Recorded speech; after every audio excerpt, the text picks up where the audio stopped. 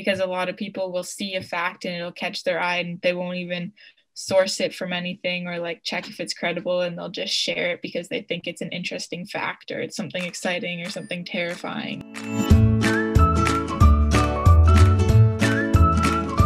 Hey 4-Hers, and thank you for joining us for our 4-H Ontario podcast. I'm Sheena, the Communications Manager at 4-H Ontario.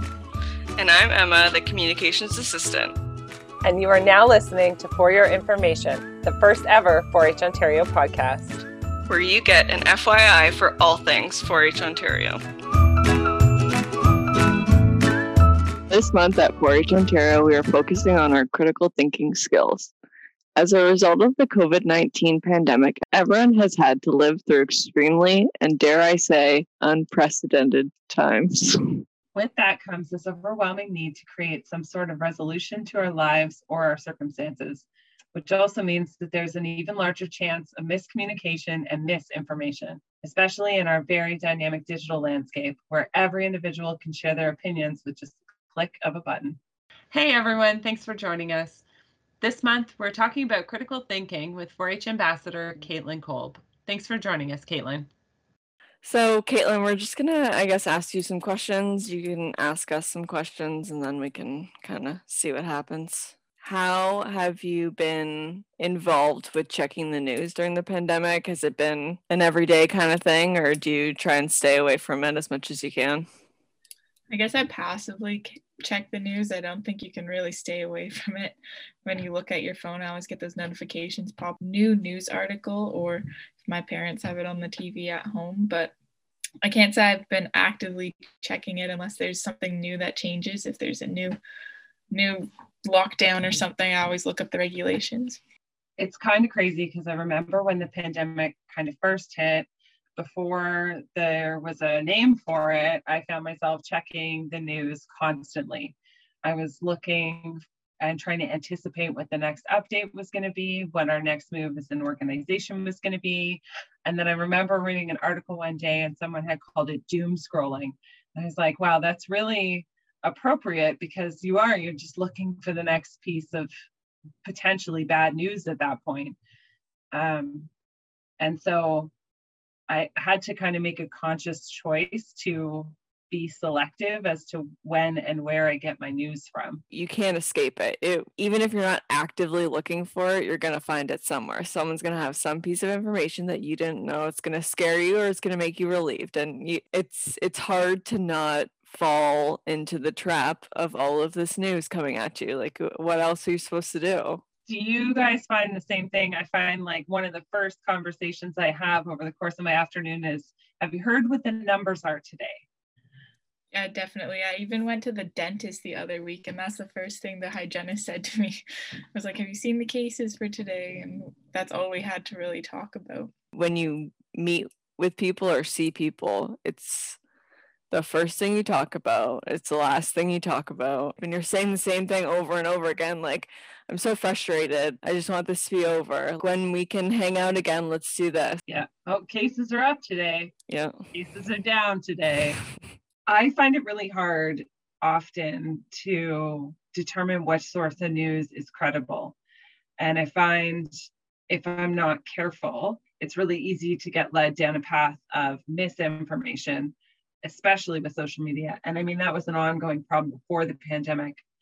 Now with the pandemic, there's, all these memes and posts where things are really stated as fact. I don't know, where do you guys get, where do you get your credible news from?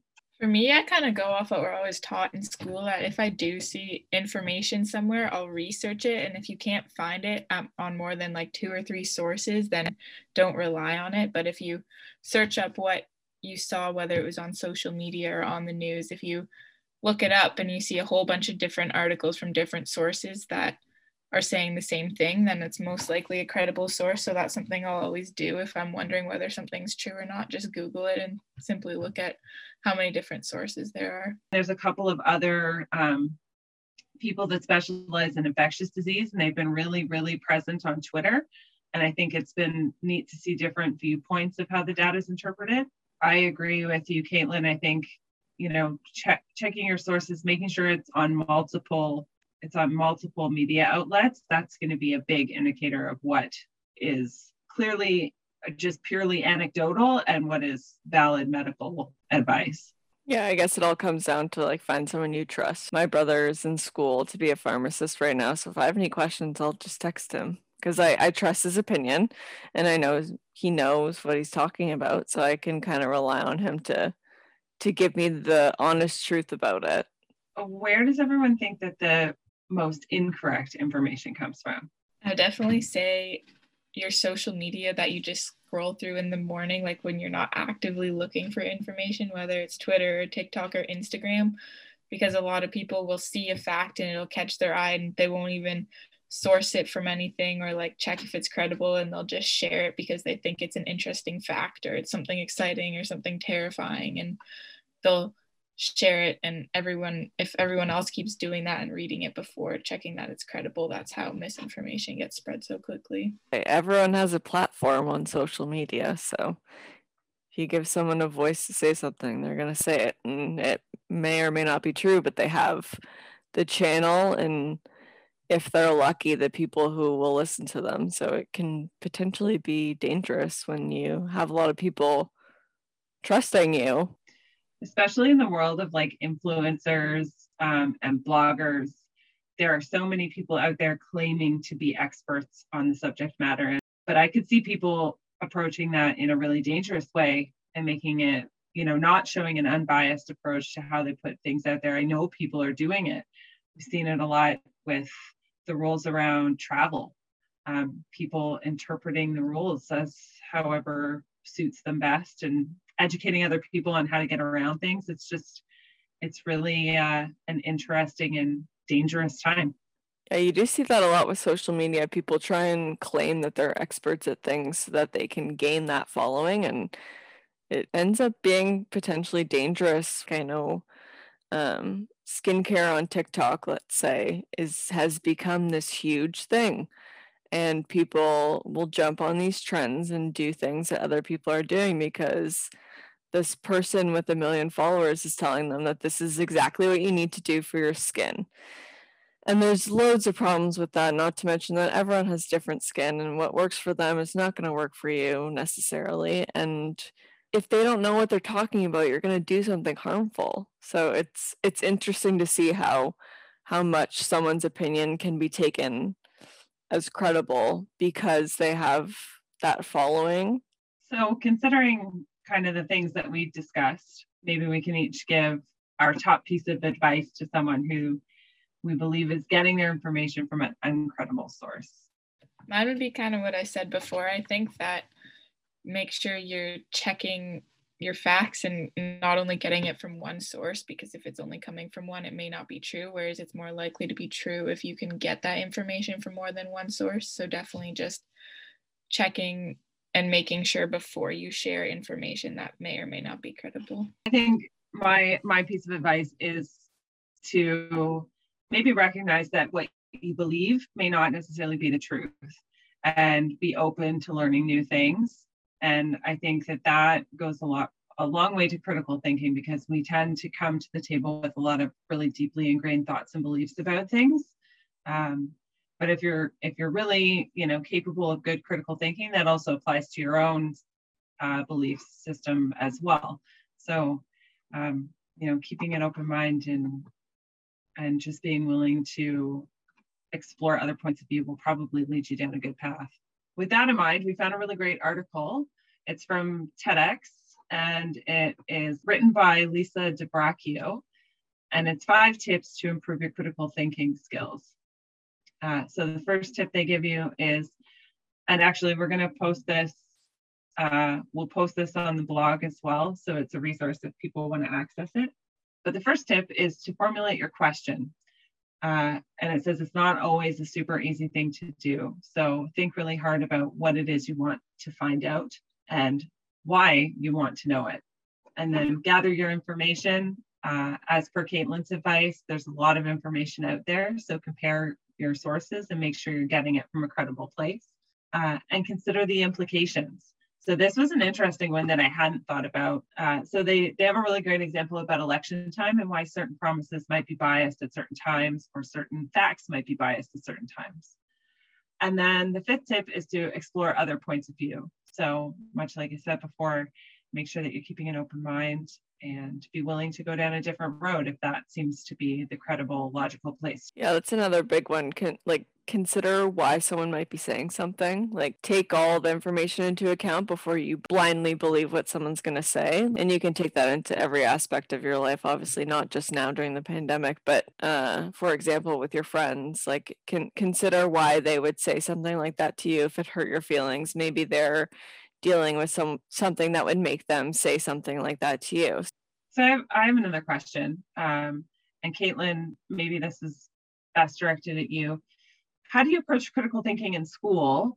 Not just in sort of research, but just in how you're learning? And is it something that's sort of encouraged or something that you find you do naturally? I think that it's encouraged, which has like led me to do it naturally, is because we've always been kind of taught that anytime we're doing assignments or research, to always make sure your source is credible and to always question everything you're being told, even if it's from a professor.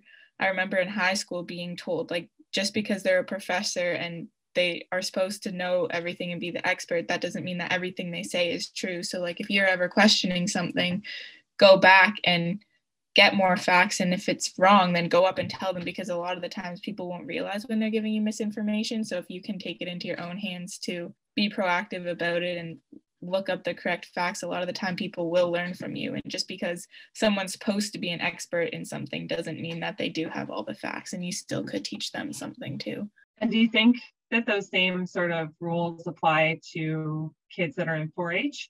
Yeah, definitely. Like, whether it's a kid that's taking a club or learning something, or at a camp and they're being taught something and it's not something they believe in and they have different opinions, that you're always allowed to express your opinion, talk and critically think about what you're being taught, because a lot of the time you will be teaching, whether it's the leader or the people running the camp, you can also teach them something new.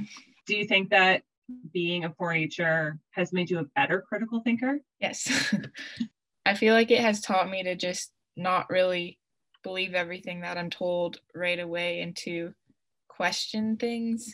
Like, I didn't grow up in 4-H, and I wish I had, because I meet 4-H'ers and they're good at asking those questions. And I think that maybe some of it stems from like the idea of the judging portion of 4-H and the meeting, like being able to run a meeting and stuff. There's a sense of confidence, I think, that comes out of that. And I think critical thinking often is about being able to voice your discomfort with something in a respectful way. I think people a lot of the time might picture it as debate, but doesn't necessarily have to be confrontational. For sure. That is a good point. Like, with anytime you're judging in a meeting or attending a judging competition, like, there is no right answer, even though at the end you're given the results of what the judge considered to be the right answer in the right order of the class that you're judging. As long as you can back up your opinion and explain why you think it's the way you ordered it, you still can get good marks or win the judging competition, even though you had it in the wrong order, as long as you can explain why and why you think that way.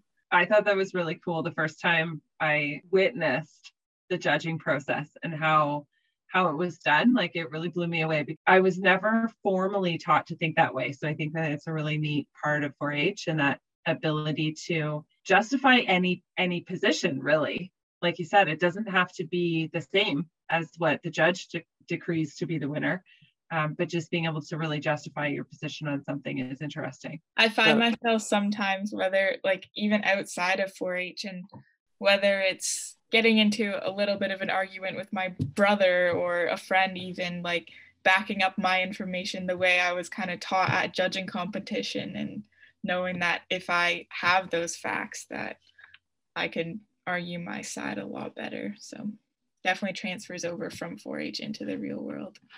It demonstrates a lot of initiative to be able to take that step and advocate for yourself. I think that that's really important for you to be able to advocate for your beliefs and why you think that you deserve it. And it's really interesting to kind of flex your critical thinking skills. And the only other thing I think about right now is like talk to an adult if you're unsure about the information you're reading, because it's likely that they have a little bit more information and experience with that kind of stuff, and they'll be able to help you out. That's a really good tip. And maybe too, that we can remember that as adults, we are those trusting, caring adults in a lot of young people's lives. And they do look to all of us as leaders or people that have the answers. So demonstrating, whether you're a parent or a volunteer or staff or a youth leader or an ambassador, there's so many ways where we have an opportunity to demonstrate good critical thinking.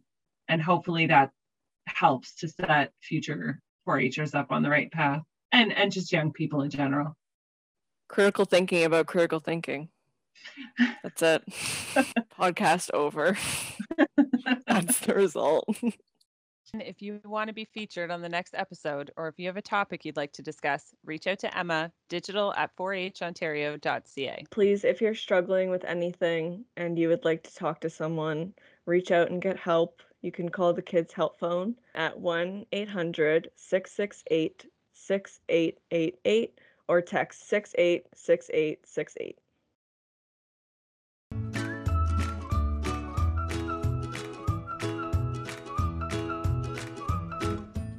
Thanks for listening to FYI, the 4-H Ontario podcast. Make sure you join us as we learn to do by doing. And for tips, tricks, and all things 4-H.